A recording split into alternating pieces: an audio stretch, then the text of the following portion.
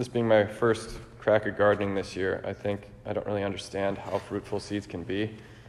As I was laying them down in these little 4x4 plots, cucumbers and corn and all sorts of herbs and stuff, lettuce, just like throwing the seeds down there.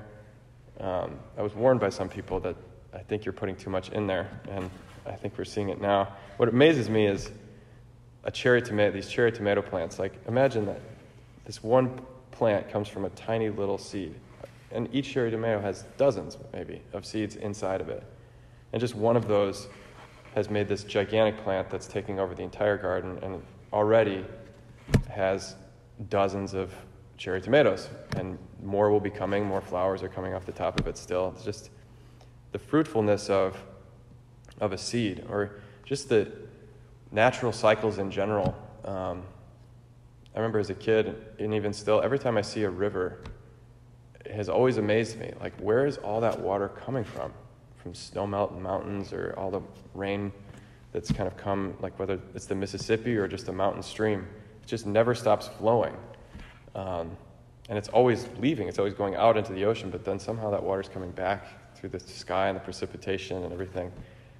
We look around at the things God has made and the way he's made them. There's just such an abundance that it's hard for us to even wrap our minds around, especially when we're surrounded by artifacts all the time, and things that men have made, which don't renew themselves the way nature does. You know, our things break. You throw them away. You got to get new ones. There's a scarcity to the things that are our normal, everyday interactions. But I think what Jesus is showing us is that look around you at the abundance. Look at how a seed, a tiny little mustard seed or a grain of wheat can bear so much fruit. And look at how God, the sower, liberally throws all that seed. Or he's got plenty of seed. There's no shortage of seed. He can throw it on the good soil, but he can also throw it down in the rocks and in the thorns and on the path. And it's just a question of, will that seed find purchase? Will it take root so that it can bear fruit? And if the Word of God is like that, then the only reason that it wouldn't be bearing fruit is because there's something wrong with the soil. There's something in the way. Either we're too rocky, or we've got these thorns, or the devil's coming and snatching it away before it has a chance to take root. But I think, my reflection on this that I offer you today is, I think with all the anxiety and distress in the world today, that kind of anxiety or angst, even that word comes from the narrows. There's a narrowing. We feel hemmed in, like there's limits all around us. We don't know, like, what are we going to be able to do in a month or 2 months or a year and a half, things that we kind of took for granted are no longer there, and we can get a sense of scarcity or whatever, that we're not truly free. But God is still here. He's still providing grace in overabundance, more than we could possibly ever need or use.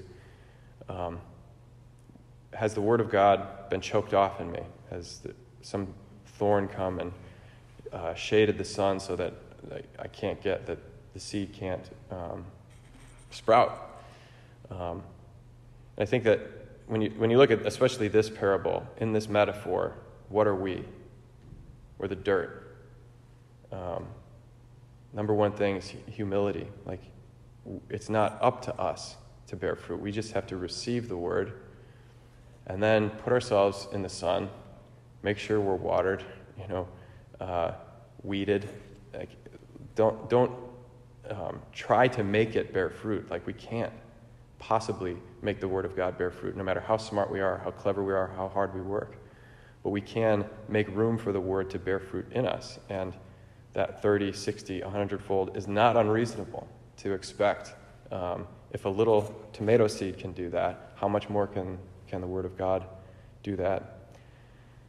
And so we come to the Lord with humility today as he plants again the Word in our hearts, and ask him to cultivate us, to till our hearts, to till our soil so that we can bear fruit for him.